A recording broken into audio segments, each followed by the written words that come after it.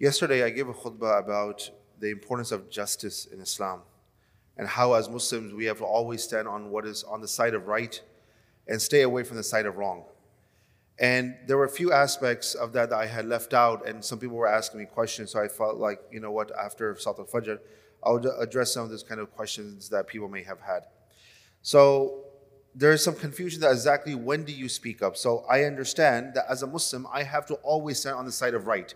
Allah subhanahu wa ta'ala tells me in the Quran, tells all of us in the Quran, يَا أَيُّهَا الَّذِينَ آمَنُوا كُونُوا قَوَّامِينَ بِالْقِسْطِ شُهَدَاءَ لِلَّهِ ولو على أنفسكم أو الوالدين والأقربين إن يكن غنيا أو فقيرا فالله أولى بهما فلا تتبعوا الهوى أن تعدلوا وإن تلووا أو تعرضوا فإن الله كان بما تعملون خبيرا. First of all, Allah subhanahu wa ta'ala, He mentions that there are several categories of people that will prevent you from doing justice. They will prevent you from speaking out the truth. And the very first thing Allah subhanahu wa ta'ala mentions is our own personal ego. How many times you and I, we will not speak up the truth. Why? Because it will personally hurt me. But if that means that I need to step on my ego because I need to stand up for what is right, Allah subhanahu wa ta'ala is saying that you have to stand for what is right. Because that shows you that then who's more superior in our heart? Is it our ego or is it Allah subhanahu wa ta'ala and His Prophet sallallahu alaihi wasallam? And the ego always comes after Allah and His Prophet sallallahu alaihi wasallam. So first of all, Allah subhanahu wa ta'ala mentions that we have to always stand up for justice. But at the same time, there are few exceptions when you don't say anything when there is injustice taking place. And the only time when you don't do anything or you don't say anything when injustice is happening is when there is potential or there is a situation or there's a possibility that the zalim will increase in their dhulm. Then in that particular situation, a person can stay quiet.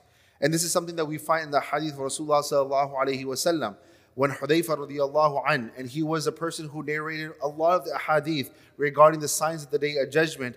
And there was a hadith where the Prophet sallallahu alaihi wasallam, he mentions that there will come a time that there will be so much fitna that the best thing that you can do is to seclude yourself at home.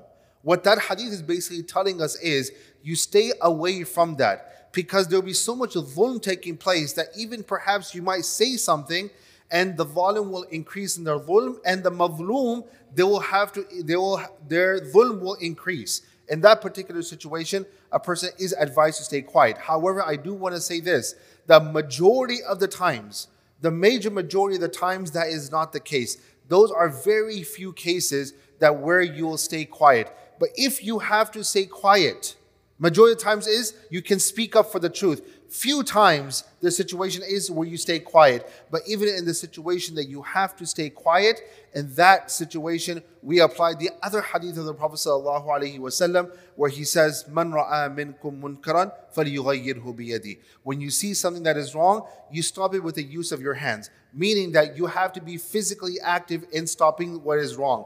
And then he says, فَإِن لَمْ يَسْتَطِعْ فَبِلِسَانِهِ. If you cannot do it physically, you do it verbally. You express yourself verbally. And there's many ways you can express yourself verbally. And then he says, فَإِن لَمْ يَسْتَطِعْ فَبِقَلْبِهِ. And if you cannot even do that, then at least you think it advice in your heart, meaning that your heart cannot be desensitized, that you know what, it's wrong, and let this just keep on going because this is a world of injustice, and justice will only be applied in the hereafter. No, you have to at least think it, and know in your heart that this is something that is wrong. Why? Because if in our heart we understand that this is wrong, then our heart is on the right path. The minute you and I, we feel that there is absolutely nothing wrong with this, this is where our hearts will deviate.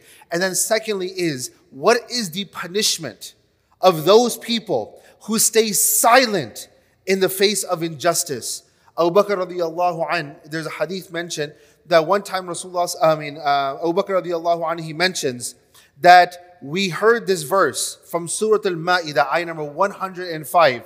يا أيها الذين آمنوا عليكم أنفسكم لا يضركم من ضل إذا اهتديتم. Allah subhanahu wa ta'ala is saying, يا أيها الذين آمنوا, oh you people who believe, عليكم أنفسكم, you have to worry about yourself. Take care of yourself. لا يضركم, no one, لا يضركم من ضل إذا اهتديتم. Those who are misguided, they cannot harm you as long as you are guided.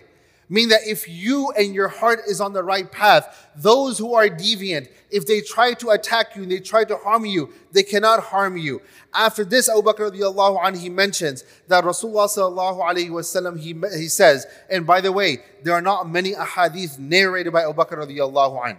There are not many ahadith narrated by Abu Bakr radiallahu anhu. A small handful of ahadith narrated by Abu Bakr radiallahu anhu. But this is one of them. He says that the Prophet sallallahu alaihi wasallam, he says that anyone who sees injustice and they stay silent in the face of that injustice, Allah will punish those people in this dunya.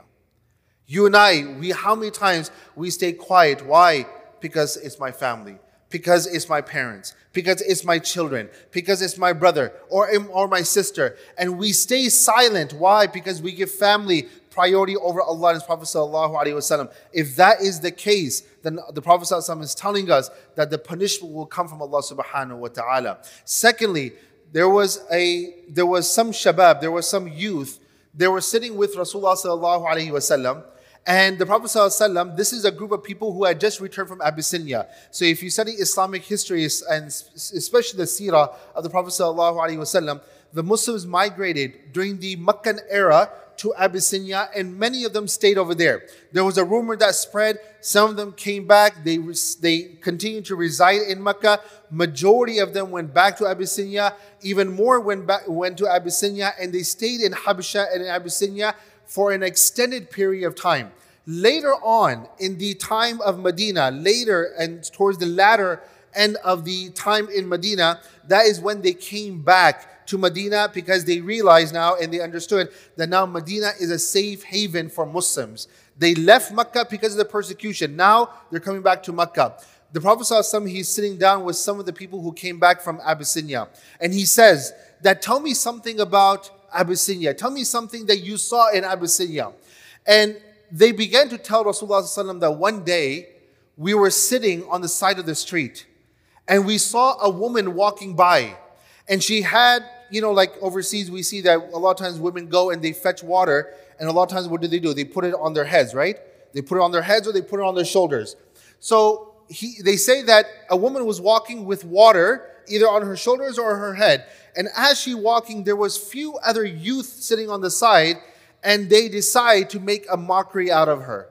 So what they did was that one of them, they stepped in and they distracted, or either they pushed her or they put something on her shoulder that it caused her to fall down. And not only did she fall down, but what do you call it? It's called a matka, huh? A pot. So it basically fell and it broke. Basically, the water was wasted. And these youth were sitting on the side and they were laughing at her. Okay, they were laughing at her. And she turned to them and she says that you remember that Allah is going to hold you accountable. Remember that your actions are going to become apparent before Allah on the Day of Judgment. And then she was, of course, upset and she left. Now these, of course, you have to understand, the Muslims were not the citizens of that country. Okay, they were seeking refuge in that country. They were considered as refugees in one way in that country. Of course, they were highly respected by the Najashi, and they were given a place. Not today, like the way the refugees are treated today, but they were given honor and dignity and respect. But they said this to the Prophet ﷺ, and then the Prophet ﷺ, he said, not once, but 3 times, she spoke the truth. She spoke the truth. She spoke the truth. Meaning that when she said that Allah's calamity and Allah's wrath will come upon these people, she was absolutely right. So that is why, brothers and sisters, we have to always be careful that when there is injustice taking place, if there's a situation, once again, that the dhulm can increase, we stay quiet. But in our heart, we have to have the right frame of mind in our heart. Our heart has to be in the right place. And at the same time, understanding that what is the pitfall, what are the punishments when we stay quiet. And finally, I share with you briefly the story of Banu Nadir. Banu Nadir, this is exactly what happened. This man, Abdullah bin Ubay, who was considered clearly as a munafiq. This is the trait of a munafiq, by the way. To go and stand against Allah and His Prophet ﷺ because of allies. This is exactly what he did. When Rasulullah ﷺ And once again, you know that I mentioned a lot of stories from Sirah. When the Prophet ﷺ, he sent a group of Qurra to go and teach a group of people. And they had other plans. They massacred and they killed all these Muslims. One of them was able to escape and come back. As he was coming back to Medina, he saw that two people were coming back from Medina, going back home. He asked them, "Where are you from?" They mentioned that this is where we are from. And they were from the same qabila, the same tribe that had massacred all the Muslims. This Sahabi, out of his anger and his frustration and out of revenge, he killed those two people. He killed those two people. They were coming back from Rasulullah sallallahu alaihi wasallam. These two people had no idea what their qabila did. They had no clue.